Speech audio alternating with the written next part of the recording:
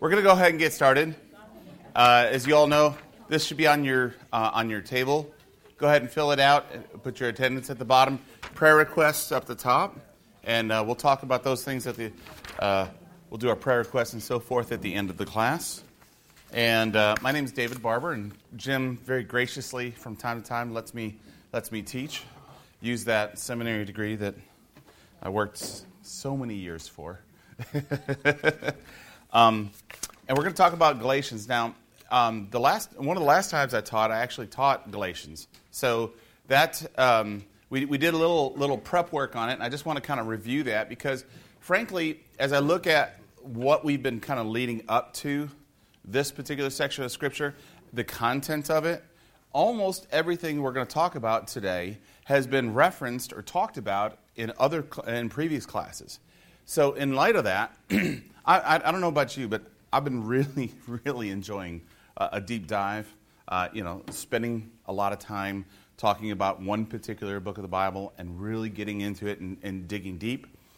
Unfortunately, that wasn't really what God had planned for me this week as I'm prepping for this, because I think I want to take just a couple of steps back from what we've been doing and kind of look at the landscape just a little bit and talk about it, the entire context of the main theme that keeps running through the book of Galatians.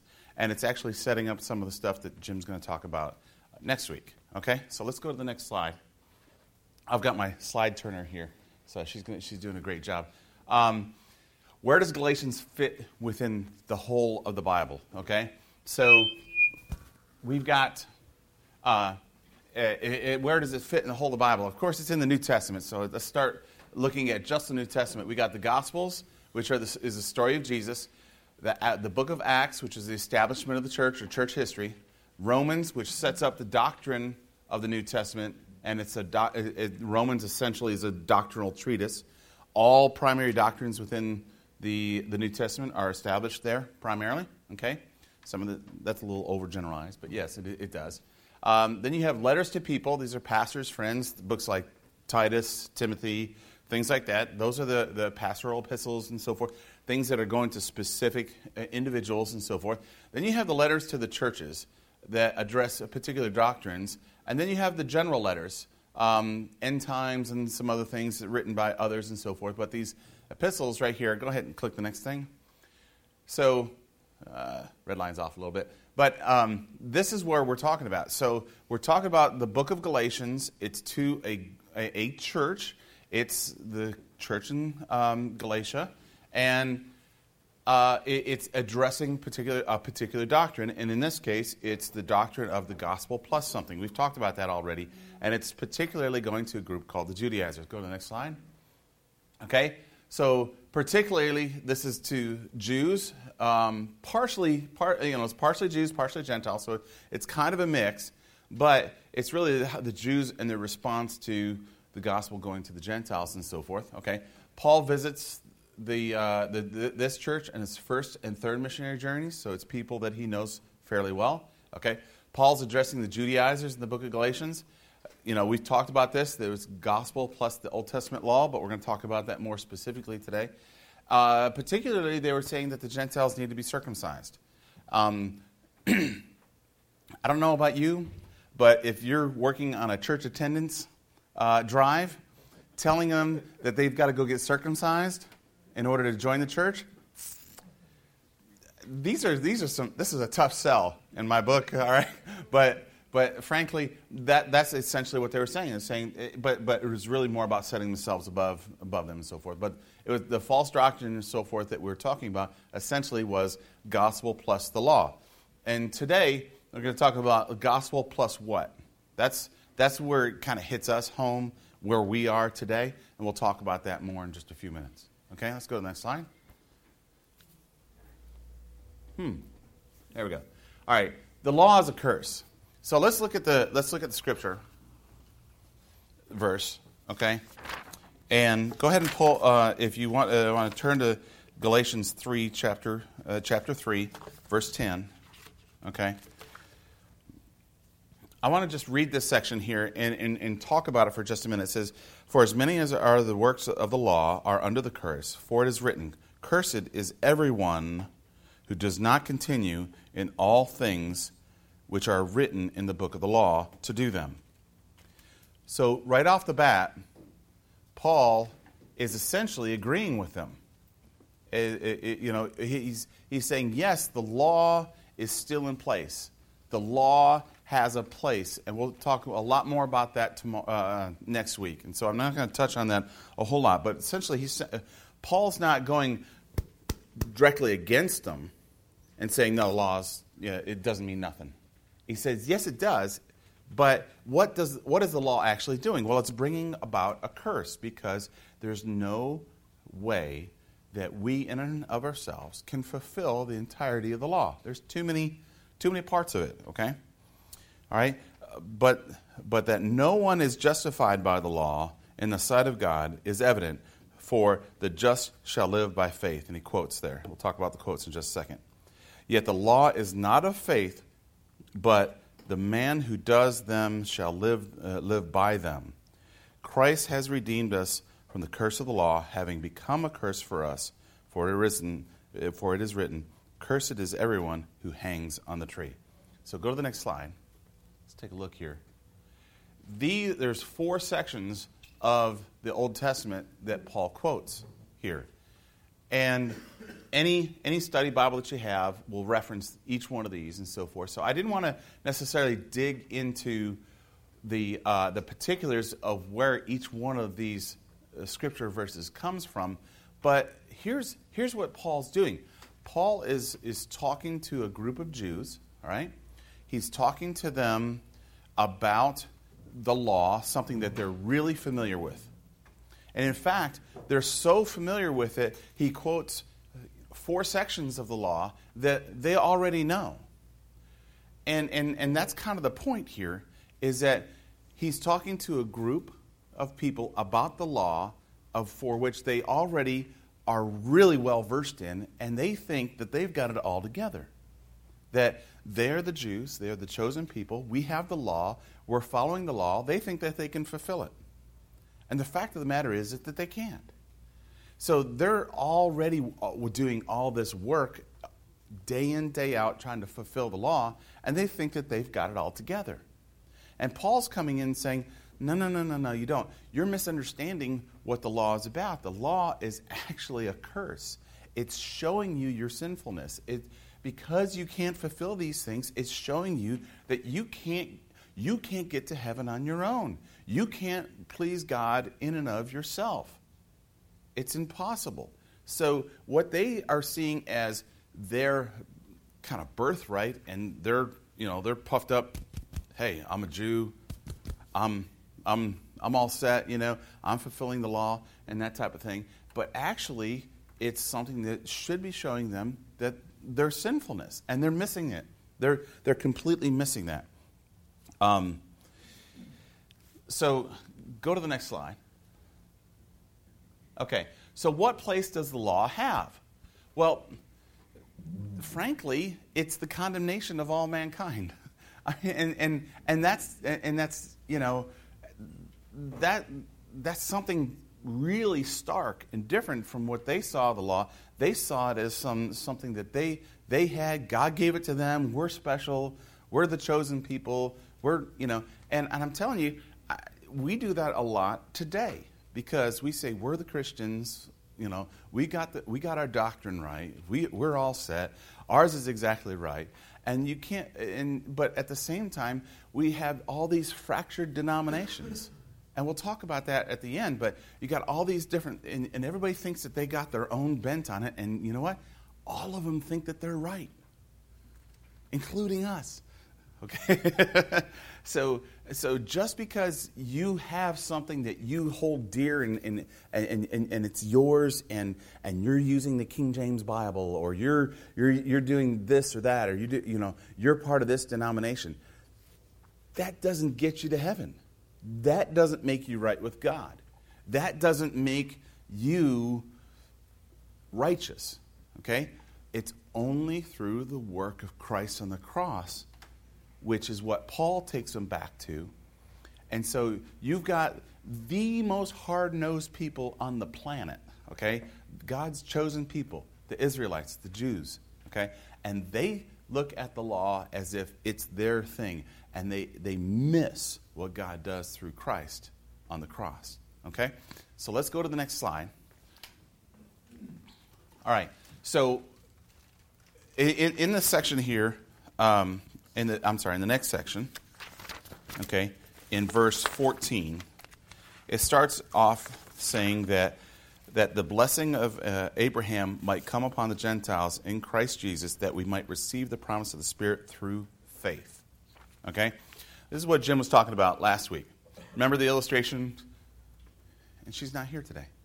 Our Jesus person was in the middle, and then we had to the left the Old Testament people looking forward to Christ, and the New Testament people, they were looking backward to Christ. Okay? So faith in what? Faith in the Old Testament was looking forward to the coming, to the fulfillment of the law and the coming of the Messiah. Now, in the Old Testament, some people got it. They understood that. Abraham was one of them. He's a good, And how do we know that? In the Hebrews chapter 11, it tells it, Abraham's part of the hall of faith. Those Old Testament believers that understood it. Okay, many people didn't. Many people referenced in the Old Testament, they didn't get it. They didn't. They knew that the Messiah was coming, but they were looking at it as the Messiah was going to come in the way that they thought he should come. So the Pharisees and Sadducees, they were looking for a military person to come in and just smack down the Romans and, do away with all the oppression that they were under and set them back up as, God's chosen people. That's what they were looking for. That's why in the New Testament Jews, right around the period of Christ, that's one of the primary reasons they completely missed the fact that Jesus was the Messiah, that was the fulfillment. Why? Because it didn't meet their expectations for the Messiah. So, what happens to us now when God doesn't meet our expectations of what we think God should look like in our lives? What happens when you face a trial, say it's cancer, some other illness, financial problems?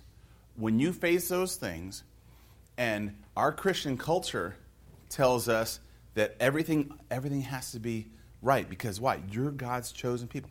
You're the ones that are Christians. You're the ones that are believers. And when it doesn't meet our expectations, does that impact your view of God? So, because these are God's chosen people, God tells us that's who it is, right? And God has obviously chosen the Jewish nation, has a special relationship with them, and they missed it.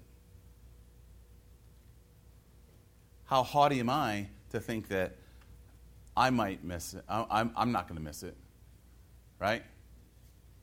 So my view of God is that I should be well off, and I should be healthy, and I'm going to live a long and prosperous life on this planet, and so forth. Does that happen all the time for all believers? No, not at all.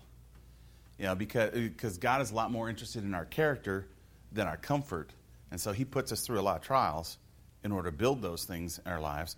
Same way He did with the Jewish nation.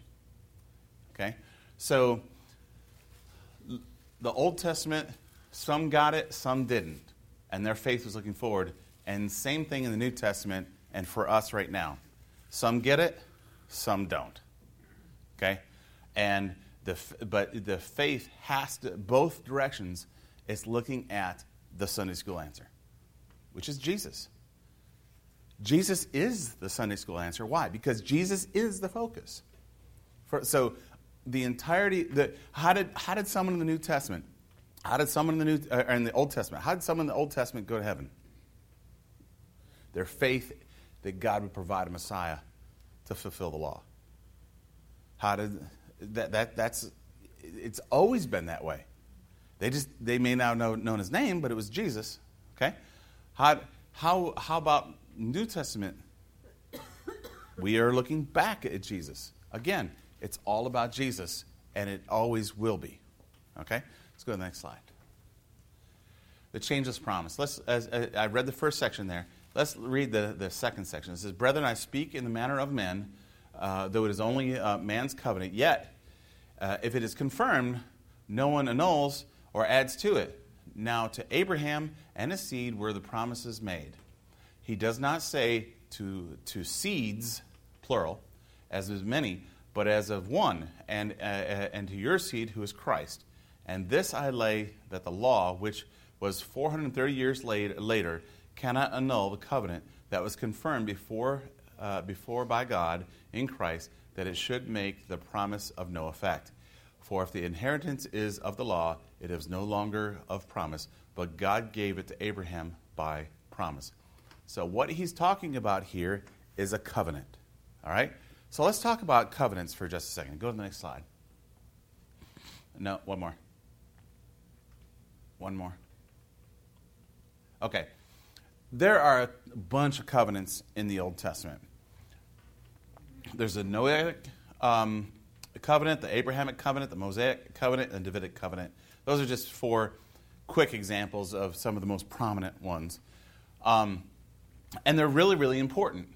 And a covenant is basically this. It's an agreement between 2 parties. So the Noahic covenant is that God said, "I will never destroy the earth again." Okay? By water, exactly. All right? So he's never going to, and he gives a sign of that, right? The rainbow is a sign of that. So it's an agreement between 2 parties that something's going to happen. Now, there's 2 types of covenants. There's a conditional covenant and an unconditional covenant. Okay? Now, back up one slide. One more. Okay. Everything in green here, okay, is all talking about a covenant. Okay? The Abrahamic covenant. So this entire section of 6 verses is all about the Abrahamic covenant. Why? And this is something that every single person that was of Jewish descent at the time in Galatia, Paul's talking to, they would not only know it, they knew it cold. They knew it well. Why? Because it was a primary part of their culture. It was ingrained. It was in all the ceremonies and so forth that took place on a regular basis and all. It was all part of it. So they knew the whole thing really well. But Paul is kind of flipping it a little bit and talking about the fact that it is an unconditional covenant. All right? So an unconditional covenant, what does that mean? It means it doesn't matter whether I fulfill, I don't have a part of it to fulfill on my side. A conditional covenant would say that if you do this, then I will do that. Okay? There's 2 sides of it. That's a conditional covenant. The Abrahamic covenant is unconditional. So what does that mean? It means nothing.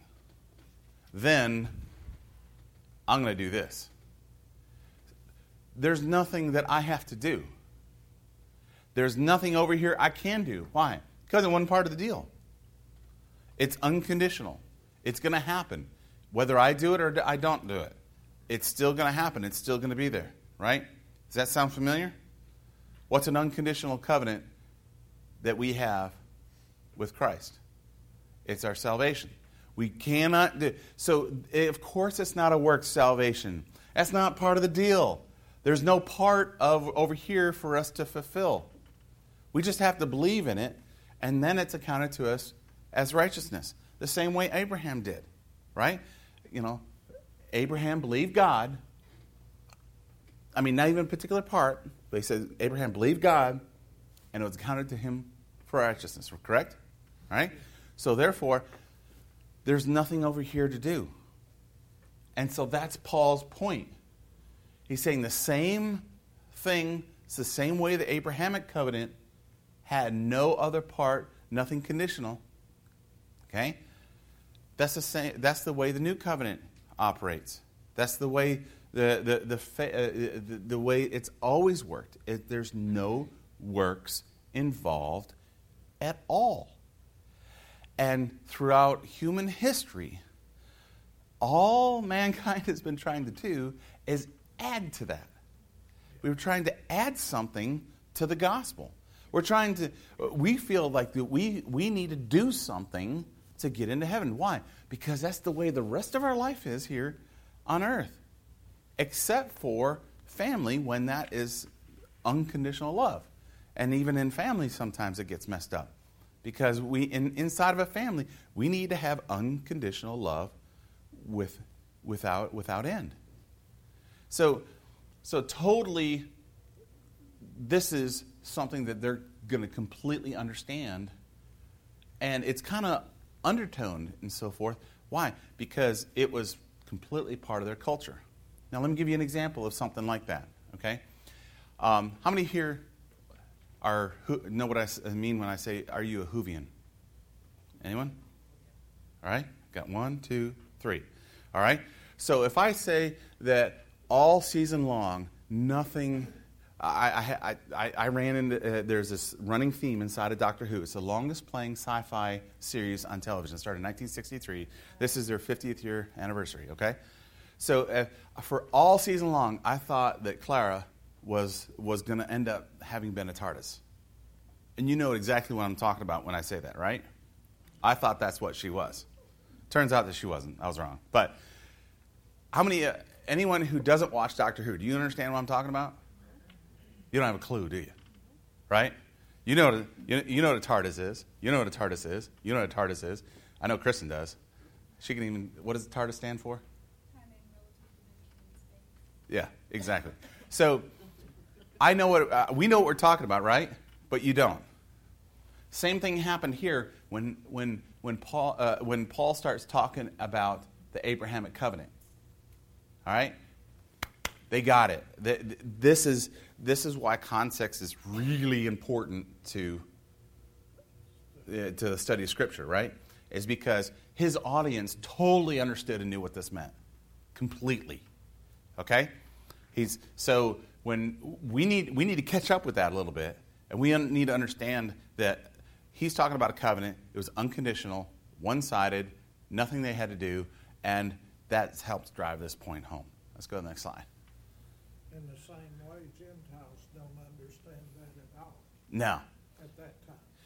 Because our entire culture is based around, I pay this, I get that. That's America. That's capitalism. I mean, that's everything else in our life is not that way. So what happens in a family if you're demonstrating unconditional love? It looks a little strange, doesn't it? If someone wrongs you and you love them anyways, that AT&T commercial, it doesn't make sense to people, right? And so for Christ to offer us unconditional love and something we don't have to do anything for, it's completely outside of our culture, and especially, this is so sad, especially our Christian culture. Okay? It totally is that way. So go to the next one. And the next one. So, what have we as a society, what have we added to the gospel? Okay? And let me preface this by saying I'm not slamming any denomination here. I don't want to, because within every denomination, you got your fruits and nuts division. Okay? Every single one of them. So, and that includes this denomination. But if you add to the gospel the keeping of the sacraments, okay, in a certain sense, this is what you end up with Catholicism. And that's essentially what that is. And so we have this whole branch of Christianity in the general term, right? That feels that they have to fulfill these sacramental duties. And by doing that, then they're right with God. and therefore they earn their position with God, and that's a form of works salvation. If you add success and wealth, and you say, if I am not successful, and if I'm not making lots of money, and if I have cancer or I have something, I need to have enough faith to have that healed, and then I'm right with God. And that's a form of works salvation. Is that you don't have to have, you don't have to be rolling in the dough. Look at the New Testament. Look at the apostles. They certainly, they were apostles. They were right with God, and they were dirt poor, and they were beaten to death regularly, or beaten not to death, but sometimes. But they were beaten regularly. Yeah, right. They were boiled in oil. They were skinned alive. They were hung upside. They were crucified upside down. You see what I'm saying? So to say that you have to be wealthy and have health, in order to be right with God, it's just not. It's just wrong. It's another form of work salvation. Some churches say you have to have baptism. In fact, there's Baptist churches that are the same way. And so, in fact, my wife and I, we have a friend of ours who became engaged to a young man of a Baptist denomination, and she was Southern Baptist. And when she in order for them to be married, she had to join his church. And when she joined his church, her baptism wasn't good enough for them. She had to be baptized in their church by one of their pastors in order to become a member. Okay, some gifts of the Spirit. If you say you have to speak in tongues, or you have to interpret, or you have to do you have to be able to heal, or whatever like that, and you have to have these gifts of the Spirit. Sometimes you can end up with certain parts of the Church of God. There's even Spirit-filled Catholic churches and Episcopal churches and things like that run the same. So it's not just.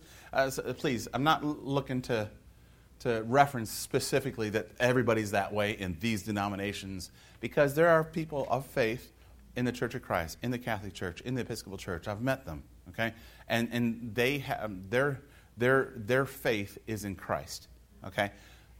Sometimes other parts of their denomination add these things, okay. What about rules? That's where I came up.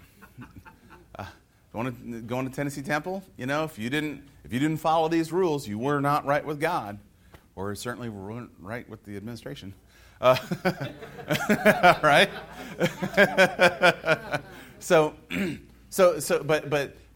There are certain areas of independent fundamental Baptists that if you weren't saved out of the King James Bible, you are not saved. Yeah. I don't know what everybody did before 1611. But it wasn't that. So you see what I'm saying? Is these things get added to the gospel, and sometimes we don't really even see or understand it. We don't see. It's one of the things I love about Stuart Heights Baptist Church. We have 5 things that are the core beliefs, and it's atonement of Christ, the bodily resurrection, the blood atonement. Those are the core things. And if you've got those things, that's where your faith is, and your faith is in Christ. It's not in other things. Okay? Because everything else like that is just an opinion about the way we ought to do things. And most Baptist church splits do not happen over doctrine at all. They happen over the color of the carpet and who donated and where the organ was. Those are the things that it's about. It's the pew backs were yeah, the seat. exactly. And let me tell you, no one can split a church faster than a Southern Baptist group. It's just they're just good at it, and it's really, really sad. But if we keep our focus on the real part of the gospel, the real part of where our faith needs to be, and that's in Christ, that keeps us all from getting off on these tangents, right? So here's my go to the next slide. So here's what does this mean? Let's apply. The law demonstrates we're unable to qualify, and take ourselves we're not able to qualify for righteousness. We're not able to take ourselves to heaven. Okay, so I cannot be right with God on my own. That's how we personalize that. Okay? God's act of redemption is offered without conditions. There's no other part of it. There's nothing that we have to do. It all depends on where our faith is. And it says, and so the personalizing it, I cannot add anything to his gospel. It's not my gospel, it's his gospel. And the good news of Jesus Christ is the death, burial, resurrection of Christ. Why? Because he fulfilled the law, and that's both for the Jew as well as for the Greek, or for us, for the Gentiles. Okay? Everything points to Jesus alone. All of it. Not some of it, not part of it, all of it. All of it always points back to this. Right? So here's my question to you. And I'm going to leave it with you because it's way too personal a conversation to have in this kind of context. What have you added to the gospel? When you think about your relationship to God, and when you think about, am I right with God or am I not right with God? My question to you is, what have you added? For me, at times in my life, it's been, I need to have a certain measure of success. Or I need to have a certain position. Things like that. And I think it can be a little heavy to think that we're personally adding something to the gospel. But I think it demonstrates itself. And sometimes when we look at our relationship with God, and there's a filter in between me and what it really is, and it's only and always and completely and utterly all about Christ. Okay? So, that's part of your homework. The other part of your homework is to read up for next week. We're going to talk about the law a little bit more. And prayer requests at your tables. Thank you.